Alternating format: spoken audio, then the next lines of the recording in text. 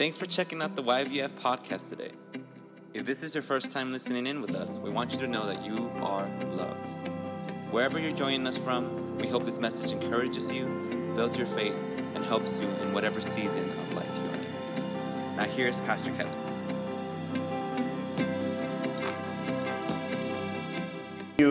To talk about freedom from the law of sin and death and talk about freedom this morning. We began that last week, and so I'm going to finish it this week. You've got the same notes on the back of your bulletin. I'll add in some different things that might not be there, but I'm just going to kind of pick up where we left off. And before we pray, I want to ask you to open up Galatians and chapter 4, Galatians chapter 4. But most of the time we're going to spend in 2 Corinthians chapter 3 today. We looked at Galatians 4 and 5 last week, and I just want to start there where we left off last week with Galatians chapter 4. And we'll begin reading with verse 1. But before we do, let's pray. Father, I thank you for your word this morning. As we turn to your word, I just pray that you would open our hearts and give us ears to hear what it is the Spirit is saying to the church today. Lord, I pray that you would speak into our hearts in a way that we would know true freedom in our lives, because so much of what we consider freedom, we realize down deep on the inside, it's not really freedom. Lord, that you would set us free to be the people that you've called us to be and created us to be in you, in Christ Jesus, Lord. I pray that you would cause us to rise up above the benchmark of freedom that's established in this generation, of freedom which is really just a slavery to sin, a freedom that says if it feels good, do it. If you want to do it, just do it. And it's not really freedom because it doesn't bear the fruit of freedom in our lives. It brings people into ever spiraling out of control slavery.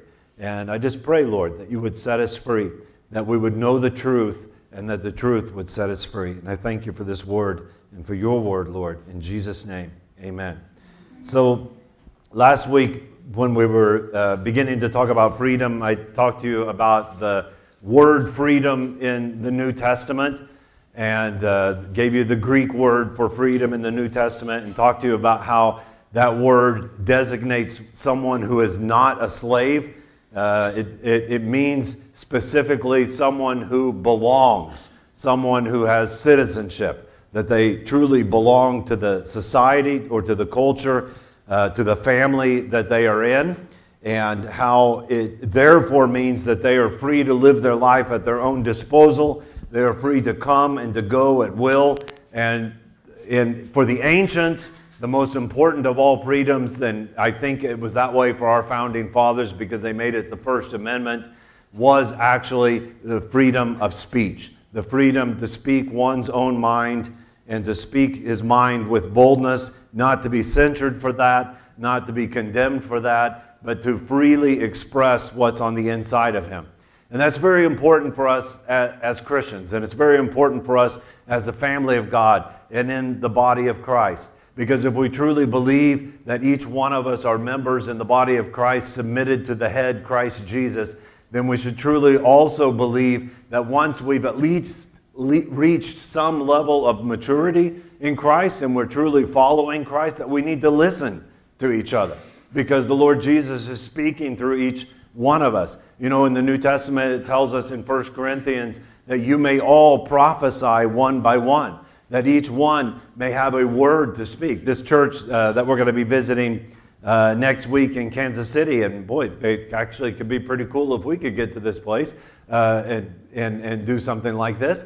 But we have to trust one another in a way to be able to do things like this and trust the leadership in the church and submit to the headship of Christ Jesus. But actually at their church, they have two or three microphones set up kind of towards the back in their church building, and during the service, but not in the middle of the sermon, obviously, but decently and in order, as the Scripture says, anyone really in the church is free to walk to one of those microphones and share a word that the Lord has put on their heart. And that actually quite often happens. Every time I've been at the church, it seems like at least somebody does that. And it's important for us to hear what the Lord is speaking prophetically through the members of the body of Christ.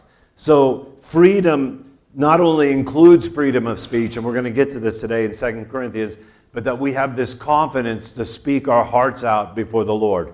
And if we have that freedom before the Lord, then we are able to have that freedom with each other also. And so we talked about last week how all ancient philosophers, and in the scripture we see this, believed that this kind of freedom is the foundation of a free state. That a state actually should be, and therefore I would say a local church should be, a fellowship of free men. We talked about how freedom doesn't mean that we have no law, because everybody has a law. But there's the law of the Spirit of life in Christ Jesus, which is the law of love, or there's the law of sin and death. And Christ has set us free from sin so that we might be slaves to God. He set us free from death that we might be slaves to righteousness. There's really no choice of not being a slave. It's just, whose slave are you? Whom do you serve? And we talked about all of this last week. So let's look at Galatians chapter 4 again and begin reading with verse 1. I'll read a number of scriptures. We'll just go through this again. It says, "Now I say, as long as the heir is a child, he does not differ at all from a slave, although he is owner of everything, but he is under guardians and managers until the date set by the Father." And we talked about this last week, that you may be free in Christ Jesus, but if you don't walk in the maturity that the Spirit, if you're not walking in the Spirit, then you're not walking in Christ's freedom. And because even a child who's actually heir to the kingdom or the estate of his father, he doesn't have the rights to that estate until he reaches an age of majority that's established by the father. And while he's a child, he still has to submit to teachers, guardians, and do what everybody tells him to do. And he can walk around saying, hey, I'm the heir to this estate. My dad is so-and-so, and nobody's going to care because dad didn't give you the authority until you reach the age of majority. So then it says in verse 3, "So also we, while we were children, we were held in bondage under the elemental things of the world. But when the fullness of the time came, God sent forth his Son, born of a woman, born under the law, so that he might redeem those who were under the law, that we might receive the adoption as sons. Because you are sons, God has sent forth the Spirit of his Son into our hearts, crying, Abba, Father." And Abba is an Aramaic term that would be akin to what we say, daddy. It's a term of an endearment, like papa. It's what a little baby calls his child. So it's talking about this relationship with the Father that's very close, and how the Spirit is in our hearts crying out, Abba, Father. And I think you hear him there. "Therefore you are no longer a slave, but you are a son, and if a son, then an heir through God." So there's a difference, and I'm not going to take a lot of time to go over this, but there's a difference in some of these Greek terms here in the understanding. There's a difference between being a child and a son. And I know I'm not going to include here like son or daughter, etc., but you who are female need to understand this includes you also. So there's a difference between being a child and a son. So when it's talking about adoption in this context, it's not talking about adoption in the way that we think of adoption, that I went to an orphanage, picked out a child who's not my biological child, and I made him, a member of my family. This adoption, what it's talking about is this age, this kind of bar mitzvah age for Jews, this reaching this age of maturity that's established by the Father. And the Father now adopts the Son. That means that he gives him the authority over the estate. He makes him an equal partner. He allows him to reach his potential, and it comes through the Father, to reach the potential that he was born for. Because he was born to be an heir, but he can't walk in the privileges of being an heir until he's old enough and educated enough and mature enough to bear the responsibility of being an heir, right? And so he's adopted. Now, I want you to notice that there's nothing in this that's saying, you can just be baby Christians as long as you want to be. I mean, Hebrews says, by the amount of time that you've been Christians, you ought to all be teachers by now. You should not find any excuse for being an infant in Christ here, because it's very much saying that actually this was all before you were saved. But now that you know Jesus, you should already be mature, even if you just really received the Lord yesterday. Well, if you really received the Lord and the Holy Spirit's on the inside of you, then you are following the Spirit and being led by the Holy Spirit, and He's leading you to the Father God. So step into the maturity that He has for you. And that means step into the freedom, because freedom comes to people and is enjoyed by people only when they walk in the responsibility of that freedom. Then verse 8, however, at that time, when you did not know God, you were slaves to those which by nature are no gods. You were slaves, in other words, to demons. You were a slave to the forces and the powers of darkness, whether you knew that's what they were or not. And maybe you thought they were gods, but they are actually not gods. They are fallen entities, fallen angels, powers of darkness. There would have been a time, not all that long ago, really, probably 7 years ago before I moved back to America, that I would have said that modern people are mostly done with all those old superstitions. Well, that day is not today. We live in a society that is actively conjuring up demonic forces in our presence. And we live amongst a people who are slaves to demons. They are slaves to those things which are not really gods. And God is saying that we no longer be that way, that there is a difference between light and darkness, and we walk in the light. Verse 9 says, but now that you have come to know God, or rather to be known by God, I love the way that's phrased, to know God, or rather, it's better for me to say that you've become known by God. How is it that you turn back again to the weak and worthless elemental things to which you desire to be enslaved all over again? You observe days and months and seasons and years. And he's talking specifically about the Judaism of the Galatian church, okay? But this can apply not only to Jewish days, months, and years, but all the little regulations and superstitions that we put into our lives, and we live by those things instead of living in the freedom that is in Christ Jesus. Let's give you a really stupid example. When I was a kid, we lived in a 2-story house in Tulsa, Oklahoma, and we had 14 steps in that 2-story house. And my room, everybody's room was upstairs. I remember there was 14 steps. I went up and down those steps every day of my life for years of my life. You know, I know that I can see those steps in front of my eyes. I could do it with my eyes closed. But when I went up to bed at night until I reached, I don't know what age, but you know, I was still in elementary school, I had this thing, this fear that I don't know why, but a skeleton was going to attack me when I got to the steps, unless standing on the 4th step with my left foot on the 4th step, I turned the light on behind me. I could not turn the light on before I got to the 4th step, and I could not go up the steps in the dark. It's totally stupid. It makes no sense, and it's not really, you know, something serious in the life of a child. But I'm saying when you look at those things, and if you allow the Holy Spirit to reveal to you, what are we living by today? Are we living in the freedom that we have in Christ Jesus, or are we observing days and months and seasons and years? He says, I fear for you that perhaps I have labored over you in vain. He says, I beg of you, brethren, become as I am, for I also have become as you are. Now he's going to say something here in just a minute that would make you think, oh, I don't want to be like Paul at all. But listen, he says, you have done me no wrong, but you know that it was because of a bodily illness. That's the translation that I have here in front of me. But it literally says in the Greek, because of the weakness of the flesh, okay? Because of the weakness of the flesh that I preached the gospel to you the first time. And that which was a trial to you in my bodily condition, you did not despise or loathe, but you received me as an angel of God, as Christ. You received me as Christ Jesus himself. Where then is that sense of blessing you had?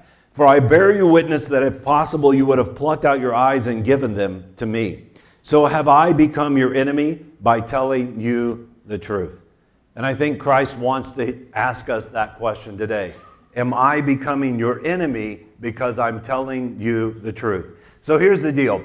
A lot of people think that when Paul had some serious eyesight problems. And that's why he said, you would have plucked out your eyes and given them to me.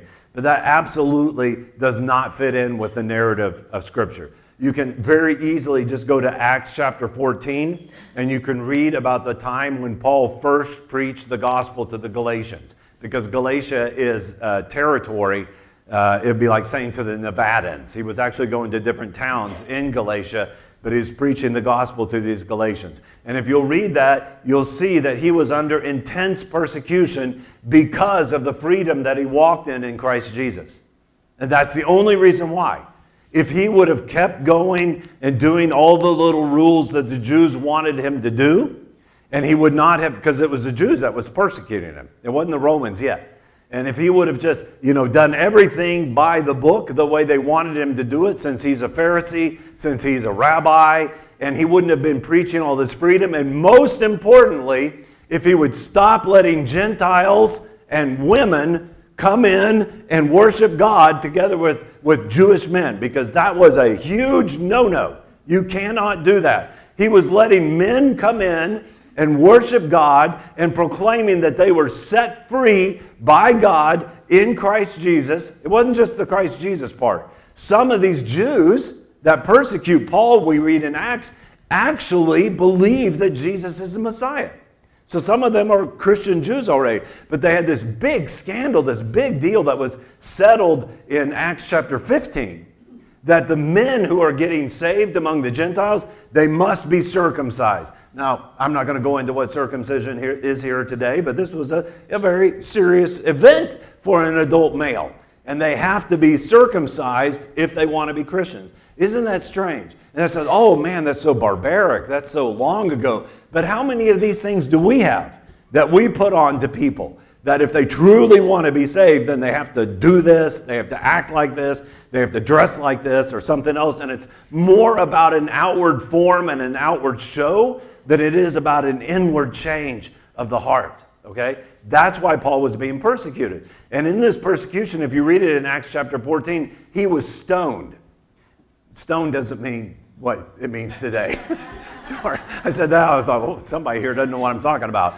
That means they take these rocks and throw them at you, okay? And they beat you down with rocks. They stand around with you in a circle, and they beat you down with these huge rocks like they have there, and like we have here in Nevada, until you die, okay?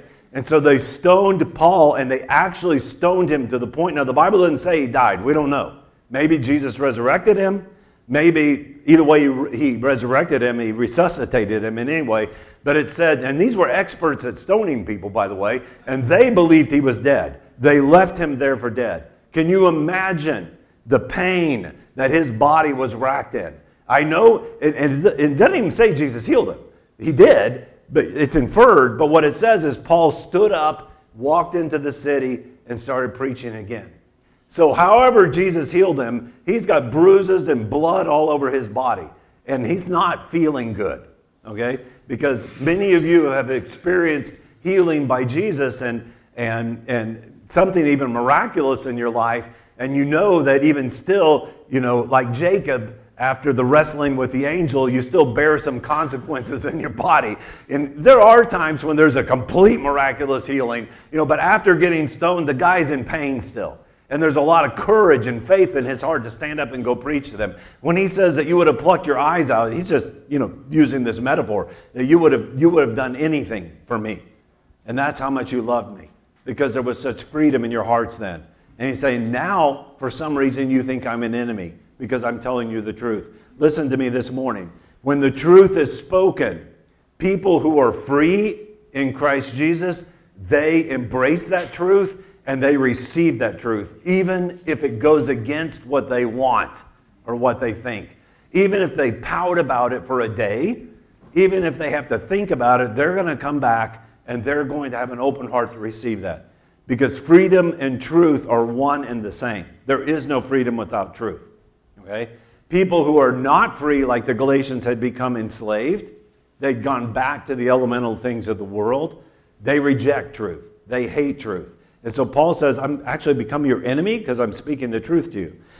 And then he goes on in chapter 5, he says in verse 1, it was for freedom that Christ set us free. So therefore, keep standing firm and do not be subject again to a yoke of slavery. We talked about this last week. Freedom is not something that once you have it, you just automatically keep. It's the easiest thing in the world to lose. You can lose it in 1 second. You lose your freedom. A nation loses its freedom. A church loses its freedom. A family, an individual. Freedom is something you have to continually fight for. You have to stand firm in it. And you cannot allow yourselves to be subject to a yoke of slavery. And again, yoke is a word that not everybody always understands or thinks, but a yoke means that you're tied up to a system, to something else, and you can't get free from it. And you're plowing a field for that system, this system of slavery. He says, "Behold, I, Paul, say to you that if you receive circumcision, Christ will be of no benefit to you. And I testify again to every man who receives circumcision that he is under obligation to keep the whole law. You have been severed from Christ." That's a play on words between circumcision and being severed. "You have been severed from Christ, you who are seeking to be justified by law. You have actually fallen from grace. For we through the Spirit by faith are waiting for the hope of righteousness. For in Christ Jesus neither circumcision nor uncircumcision means anything, but faith working through love." Faith works. Faith doesn't sit still. If it's real faith, then it's working. And it works through love. Faith carries a responsibility. It's this responsibility of freedom. I actually like the song we sang today, so don't get mad at me like I'm criticizing something, but I'm just this way. Sorry. But we're singing the song, and I get what they're saying, but I find you in the doubt. Well, you actually don't find Christ when you stay in doubt. Now, I understand what they're saying. We're moving from doubt into faith. But we have to move from doubt into faith. Doubt is the laziest thing in the world. Doubt is just making excuses for not doing anything and not following Christ. And faith is something that you might not even feel all the time. But when you're working through love and you're fulfilling the will of God, you are walking by faith. Because faith without works is just simply dead, the Scripture says. We've been set free from sin and we've become the slaves of God. Now, just in case somebody gets confused by this, verse 6, and Paul wanted to make sure nobody got confused by this. But first of all, Paul himself is circumcised, 100%, okay? Because he's a Jew, okay? What he's saying is that if you are circumcised or you're not circumcised, it really doesn't make any difference, okay? Because I don't want anybody in here to think, oh, we had our son circumcised. Does that mean he's not going to be a Christian? That's not what it's saying. What it's saying is the outward forms. By the way, one thing about circumcision, it completely cuts women out of the fullness of the blessing of God because it's something exclusively male. Okay? So what he's saying is that the family of God is not like what you thought it was like. It actually was never like that in the Old Testament either, by the way. Because Abraham believed God and it was counted unto him as righteousness before the circumcision. Salvation always comes by faith, okay? And so what he's saying is the outward form of things, what you think is freedom is not freedom the way God sees freedom. And so we need to get into the heart and understand what this is in the heart, because he has set us free so that we would walk in liberty, not so that we would walk as slaves. Okay, and then look with me just at verse 13. It says, "For you were called to freedom." Your call is to freedom, brethren. Only do not, and then he explains to us what real freedom is. Only do not turn your freedom into an opportunity for the flesh. So if the slogan on your t-shirt says, if it feels good, do it, you're not in freedom. You're walking as a slave. Because if you do everything that feels good, you might not live till next Saturday. Okay? You're in real danger for your life because you are a slave to sin. Do not turn your freedom into an opportunity for the flesh. But through love, faith works through love. Through love, serve one another. For the whole law is fulfilled in one word, in the statement, you shall love your neighbor as yourself. But if you bite and devour one another, then you take care that you are not consumed by one another. So it's interesting when he says, if you bite and devour, because when we first read verse 13 about not turning your freedom into an opportunity for the flesh, our minds tend to just think of fleshly things that are maybe sexual promiscuity or drugs or something else, I don't know. Okay? But what he's specifically talking about, again, is this freedom of speech, because it's the foundation of all freedom. If you use your mouth, if you use your freedom of speech to bite and devour other people in the body of Christ, or in your family or at home, you better watch out, because they're going to use theirs the same way also, and before you know it, you're going to not wake up in the morning, some neighbor's going to come over and find a bunch of dead bodies in your house, spiritually at least. You'll just destroy your own family. You'll pull the roof down on your own head. So don't use your freedom for biting and devouring one another. Use your freedom for loving one another and for blessing one another, because you have a choice before you speak. You have a choice to walk in freedom or to walk in slavery. Okay, amen. So now let's go over to 1 Corinthians chapter 3. 2 Corinthians chapter 3. 2 Corinthians chapter 3.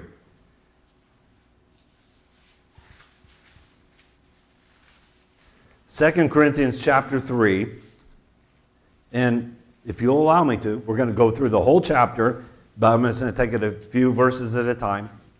And the central theme to the chapter is what we're going to get to. It's verse 17 at the end of the chapter, where we read, "Now the Lord is the Spirit, and where the Spirit of the Lord is, there is liberty."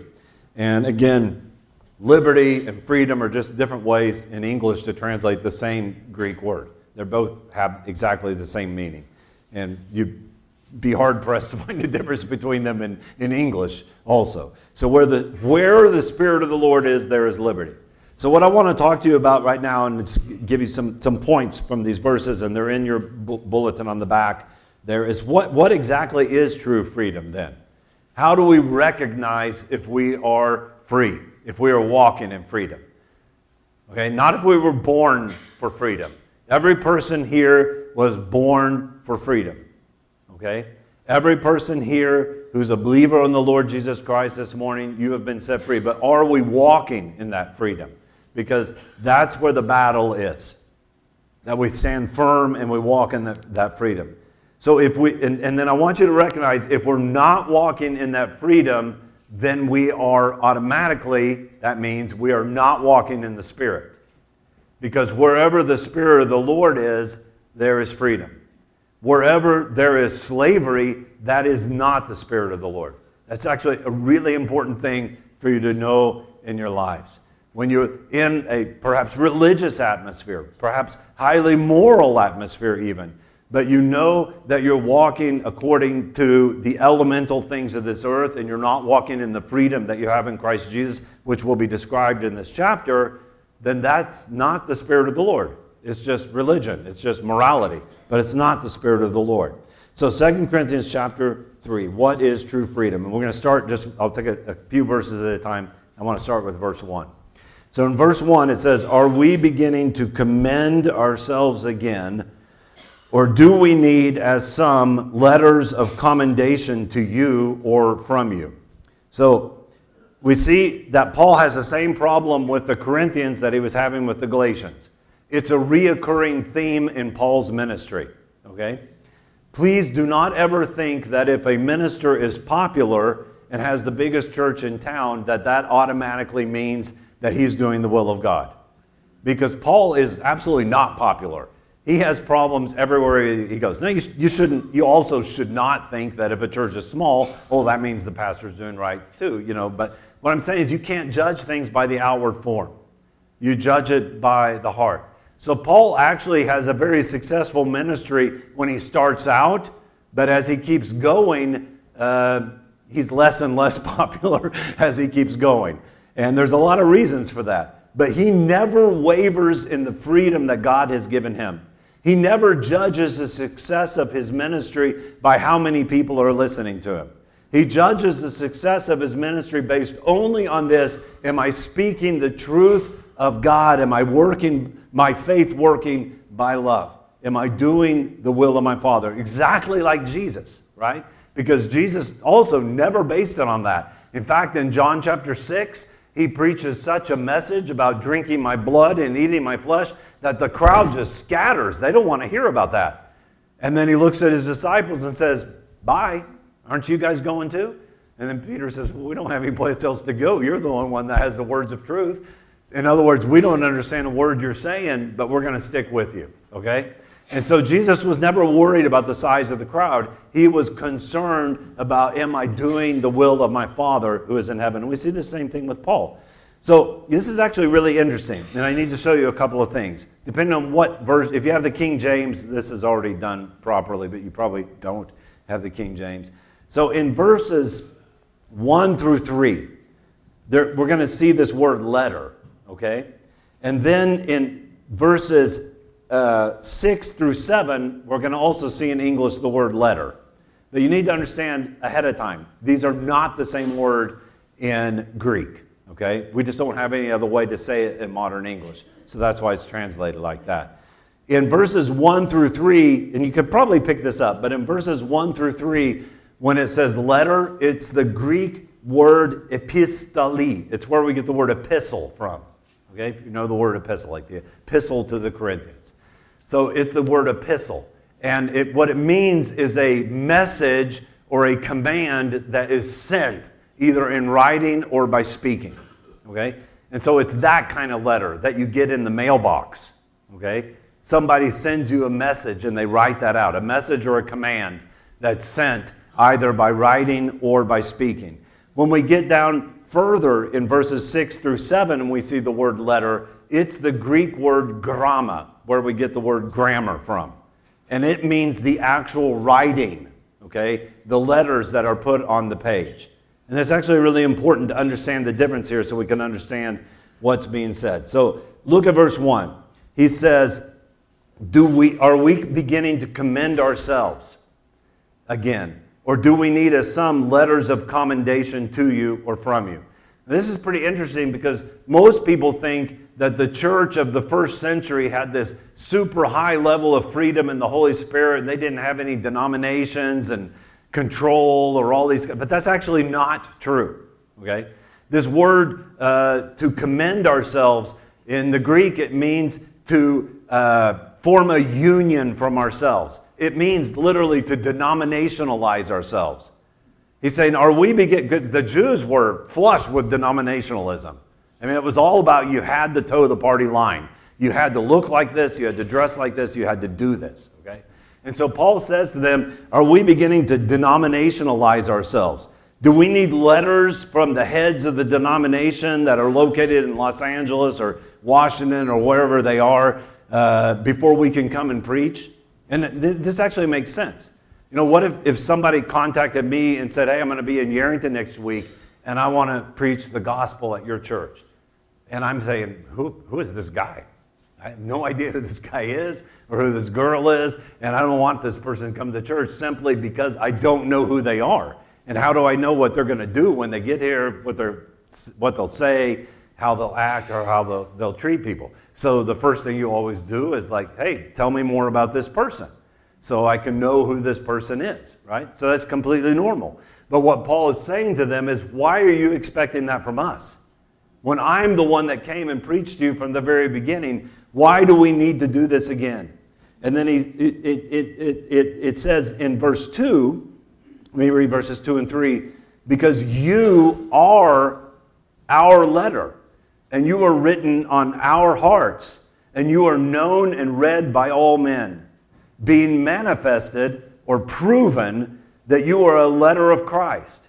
Because you are written on our hearts, that means you are the letter of Christ that He is sending to this world. You are the message sent. You personally are the message sent from heaven that Christ is speaking to this world today. In other words, you are the gospel of Jesus Christ.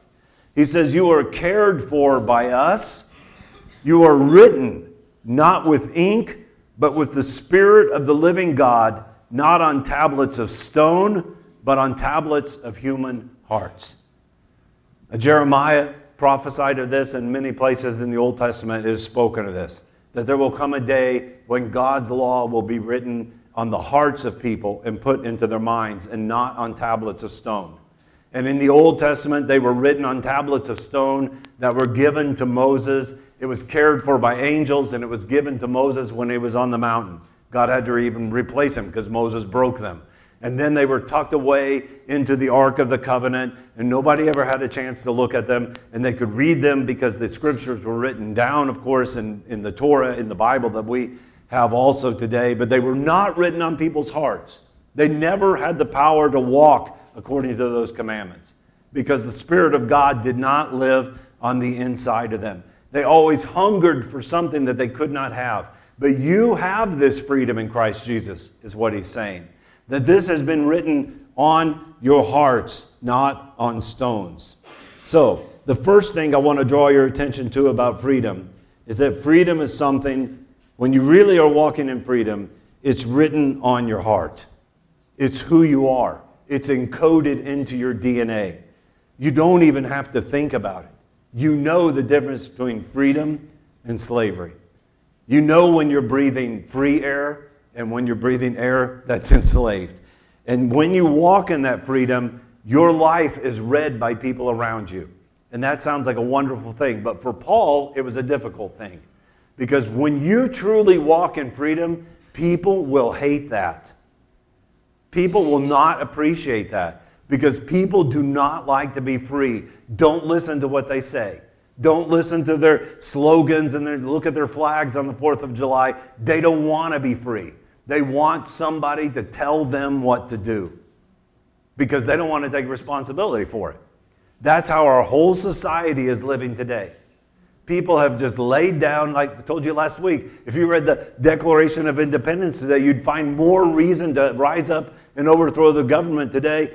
I'm not saying overthrow the government, so because they're listening, you know. But you'd find more reason for that today than they found in 1776. But nobody's going to do that today. Nobody even cares.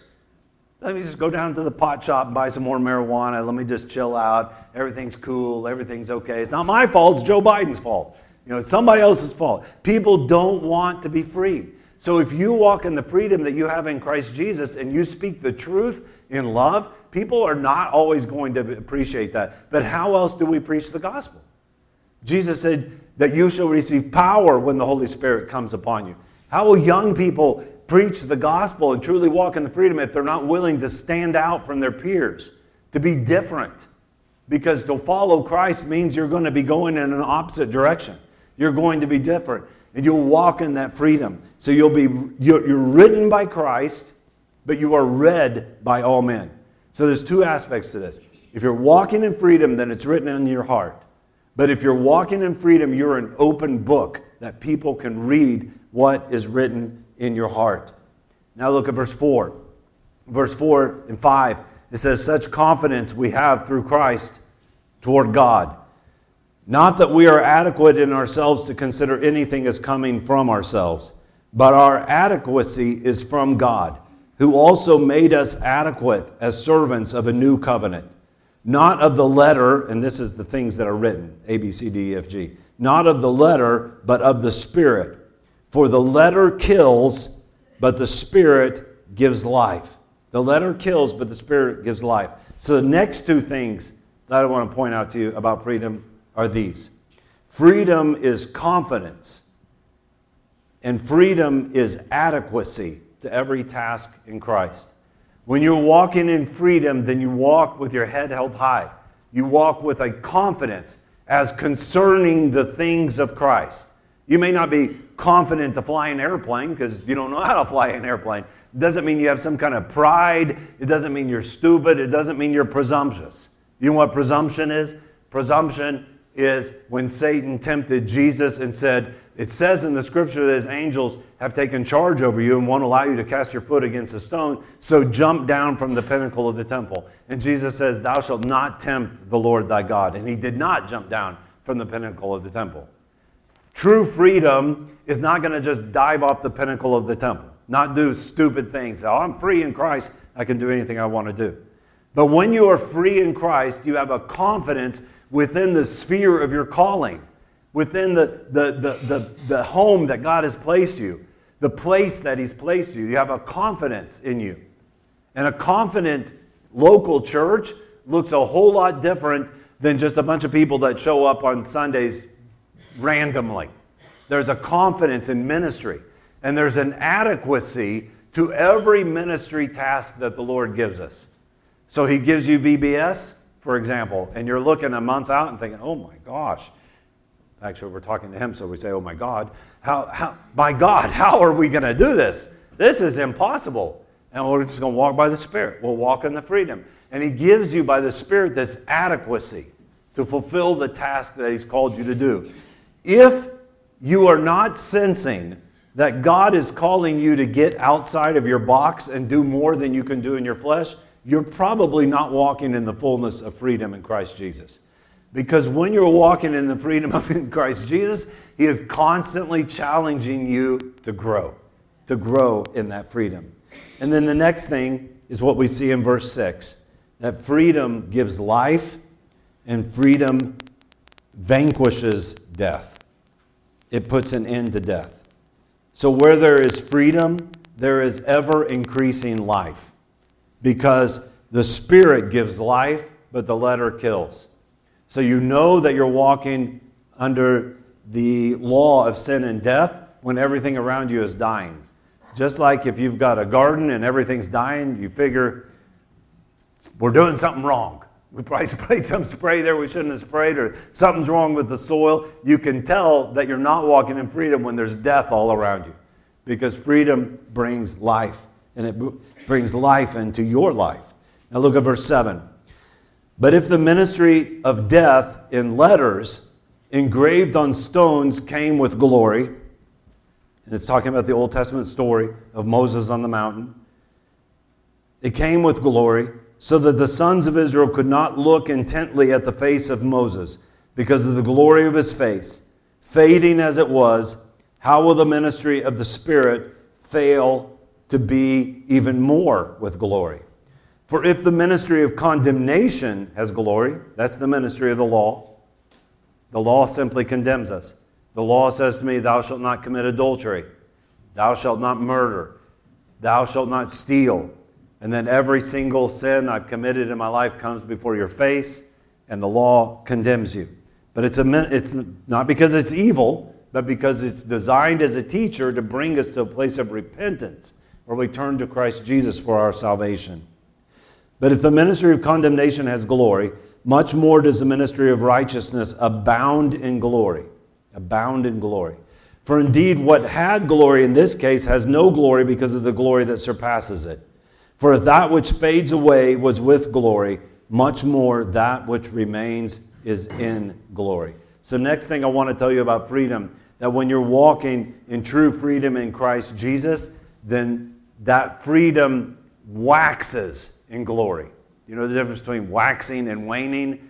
When the moon is waxing, it's getting more glorious, right? When it's waning, it's getting darker and darker and darker until you can't see it anymore, right? Freedom waxes in glory. As a nation today, we are not waxing in glory, we are waning in glory. Everyone knows that. That means that we have lost our freedom, because freedom waxes in glory. The ministry of condemnation, the law. When Moses came down from the mountain, it's just an example that the Holy Spirit gives to Paul to use here. When Moses came down from the mountain with those tablets, that people could not look at him. His face was shining with the glory of God. It was like they were looking into the sun itself. It was so bright. And so he put a veil over his face so that he could talk to the people. And it must not have been some thin veil, but it's heavy veil he was wearing over his face so the people could at least look at him. Well, a few days, a little bit of time goes by, and Moses gets up and looks in whatever kind of mirror that they had back then. I don't know, looks in a pool of water or a piece of glass or something. And he's like, hey, man, the glory's fading away. You ever get one of those nice suntans? And then you realize, hey, man, the whole thing's fading away. So let me get some of that suntan lotion stuff that makes the fake tan, or go down to the tanning salon to keep the tan. And then you have these people that really, it's not so much now because everybody's concerned about skin cancer, but you have these people that, remember these people that in the middle of winter when it's just really cold, they're just walking around like they just came from the Bahamas, and you're like, man, that looks kind of weird. But anyway, at least I always thought that. But that's probably just my jealousy for having fair skin. I don't know. But anyway, the glory's fading. Well, Moses doesn't want to own up to the fact that the glory's fading, so he keeps the veil on so that nobody can see that the glory's fading, but it is fading. Because the ministry of condemnation, this slavery, this bondage to the law of sin and death, it will be recognized by waning glory. And the ministry of the Spirit waxes in glory. So much so, and many of you know people, I could point out people in this very room right now. Many of you know people that no matter how old they get physically, and though their physical body may wane in its former strength or what they're able to do or something like this, there's some energy from the inside of them that is waxing in glory, and you look at them and you realize that person's still young. They're getting younger the older they get. And that's such a glorious thing. When you rise up before the gray-headed or the gray-bearded, as it says in the Scripture, and you recognize the crown of glory that's upon their head. And they don't have to cover it up with a bunch of, makeup or whatever they do, or a veil of some sort. But it shines, the beauty shines from the inside of their heart. For all you young people, when you are going to get married, find the beauty that's in the heart, because it will wax. The beauty of the body definitely wanes over time. Okay, so let's go on to the next thing. Look with me at verse 12. In verse 12 it says, "Therefore, having such a hope, we use great boldness in our speech." Great boldness in our speech. So freedom emboldens the expression of truth. When a people are free, there will be more truth spoken. We have the complete opposite situation in our nation today. We're being lied to all the time. And we know we're being lied to, and we actually have come to a place where we try to decipher the truth by reading between the lines of the lies. You know what I'm talking about? There are so many lies that you don't know what the truth is anymore, and you try hard to understand what this actually means.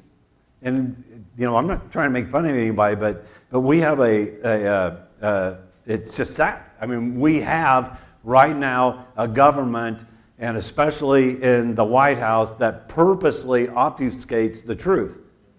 We don't even know if the President of the United States is mentally competent or not. And everybody thinks he's not and laughs about it. But then you start thinking, wait a minute, what if that's just a show they're putting on to manipulate our minds, and then you don't even know what's the truth anymore? It's not plain stated anymore. It's not obvious anymore. And so that is a hallmark of slavery, not of freedom. Jesus said, "I have called you my friends. I no longer call you my slaves." Because a slave does not know what his master does. Do you know what they're doing in Washington, D.C. today? No. That means you're slaves. And that's not what our Constitution, our Declaration of Independence says we are supposed to be. And that's okay. Because that's the way the world's going, and I really believe it's going to keep getting worse before it gets better. But we cannot be slaves in the house of God. We have to walk in the freedom that's in Christ Jesus. I was just talking with Stephen yesterday about this. I won't go down the road of why we were talking about this, but remembering when the whole COVID thing was happening, we were supposed to shut the church down on the Easter, and the police even came out here, and John was there with me. That was a fun day. Man, John walked in his freedom that day, and I remember with that whole COVID thing, for me personally, I kept hearing this message that we're all going to die if we go to church. And I know it's not true, but the more I hear it, the more I begin to doubt. What if I'm wrong? The consequences of this. What if I kill everybody by keeping the church open? And I'm serious. And it was genuinely a scary thing for me. And then I just finally came down to, well, the Bible says go to church, so I'm going to church, and if people want to stay home, I'm not going to condemn them, but I'm going to go to church. And I'm not going to close the doors, because that's what the Bible says. And like Esther said, if we perish, we perish. But we're going to take a leap of faith and just do what the Bible says. Well, it turned out that a huge portion of what we were being told was a complete lie, and everybody knows it now. Right? But you didn't know it then. And that's why when there's freedom in Christ Jesus, there'll be an expression of truth. And we need that truth in our presence today. We need to be speakers of truth. The Greek word here in this verse, and it's used in other places in the New Testament, like come boldly before the throne of grace, where it says great boldness, it's the Greek word parrhesia. And parrhesia means technically freedom of speech. It's what the Greeks called freedom of speech. So he says, where there's freedom, we have a hope, and we use great freedom of speech. We operate in that freedom of speech, speaking the truth. And then look at verse 13. It says, we are not like Moses, who used to put a veil over his face so that the sons of Israel would not look intently at the end of what was fading away. I don't want to break anybody's heart today, but on the world scene, as a nation, our government is putting a veil over the fading glory so that nobody will see that happening. But people are seeing it happening, and they're losing confidence in what once was called the American dream.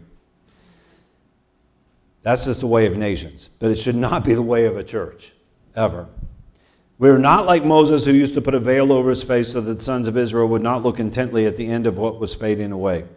But their minds were hardened, for until this very day at the reading of the Old Covenant, and this is true today, for Jews, when they read, Orthodox Jews are reading the Old Covenant, the same veil remains unlifted, but it is removed in Christ Jesus. I've heard testimony after testimony of Orthodox Jews and non-Orthodox Jews, but living in Israel, who have come to know Christ Jesus, and they all say with different words, in that moment in time when Christ Jesus came into my life, the veil was lifted. I suddenly got it. Suddenly I understood it, and I could never understand it before. So Paul says the veil is lifted. But to this day, whenever Moses is read, a veil lies over their heart. But whenever a person turns to the Lord, the veil is taken away. So the next thing I want to tell you about freedom is that it is characterized by an unhardened mind to the truth in Christ. When a person walks in freedom, they have an open mind, not to hear nonsense, but an open mind to the truth in Christ Jesus. When a person's mind is closed to the truth, it's because they are slaves. Freedom opens our mind to the truth in Christ Jesus for the simple reason that Jesus said in John 8:32, if you continue in my word, then you are truly disciples of mine, and you will know the truth, and the truth will make you free. That phrase is used across the board in everybody's speeches. The truth will make you free. But what Jesus actually said is you will know the truth. Truth that you don't know doesn't set you free. Okay? Truth sets you free when you know that truth, when you receive that truth. And mind you, there's no such thing as your truth and my truth. There's your point of view and my point of view, but if we are following the truth, we'll end up at the same place because there is only one truth. And Jesus said, I am the way, the truth, and the life. And no man comes to the Father but through me. So where there is no truth, there is no freedom. Where there is truth and that truth is freely spoken and known by people, then there are the seeds of freedom. So why does freedom hunger for truth? Because freedom survives only on truth. Truth is the air that freedom breathes. And then in verse 17, and we'll finish with this last point, verses 17 and 18. Now the Lord is a spirit, and where the Spirit of the Lord is, there is liberty or freedom. But we all, with unveiled face, beholding as in a mirror the glory of the Lord. This book right here, by the way, is the mirror. We behold the glory of the Lord. We see ourselves in the Word of God. We see ourselves the way Jesus sees us, the way God sees us through Christ Jesus. But we all, with unveiled face, beholding as in a mirror the glory of the Lord, are being transformed into the same image from glory to glory, just as from the Lord the Spirit. Just like some of you, many of you, fixed your hair in the mirror this morning. I did not. I just do this because I already know what's there. But like maybe you fixed your hair in a mirror this morning. So we look in the Word of God and we see this is how God sees us. This is how God loves us. This is what He believes about us. This is what is written about us. And as we meditate and we live in the Word of God, as Jesus said in John chapter 8, if you continue in my Word and we continue in the Word, then we fix our hair, we fix our lives, we fix our behavior, we fix our speech to come in line with the vision of freedom that we have in Christ Jesus. Amen. I want to go to one more verse of Scripture and just read this to you. It's from Proverbs chapter 6. Proverbs chapter 6, and we'll end with this. In Proverbs chapter 6. Anybody fighting ants this year? I just walked out of my garage and there was... And they're bad this year, aren't they? Pray for rain and all the bugs come with it. So if you're fighting ants, keep fighting them, but while you're doing it, listen to Solomon. Because there's something to learn. Verse 6 of chapter 6, they had a lot of ants around the temple too, I guess. It says, "Go to the ant, O sluggard." Remember this. We've already been talking about this whole time. A slave is a sluggard. Slavery, a sluggard means you're lazy. A slave doesn't know what his master's doing. Every good slave does the bare minimum just to get by. I learned that working for Hodges Quality Meats. I won't go into the whole story, but I was trained by my dad with the American work ethic. You work hard, you'll get ahead. Well, I learned at Hodges Quality Meats, if you finished your delivery route early and got back to the dock at 2 in the afternoon, they were going to make you work till 8 in the evening.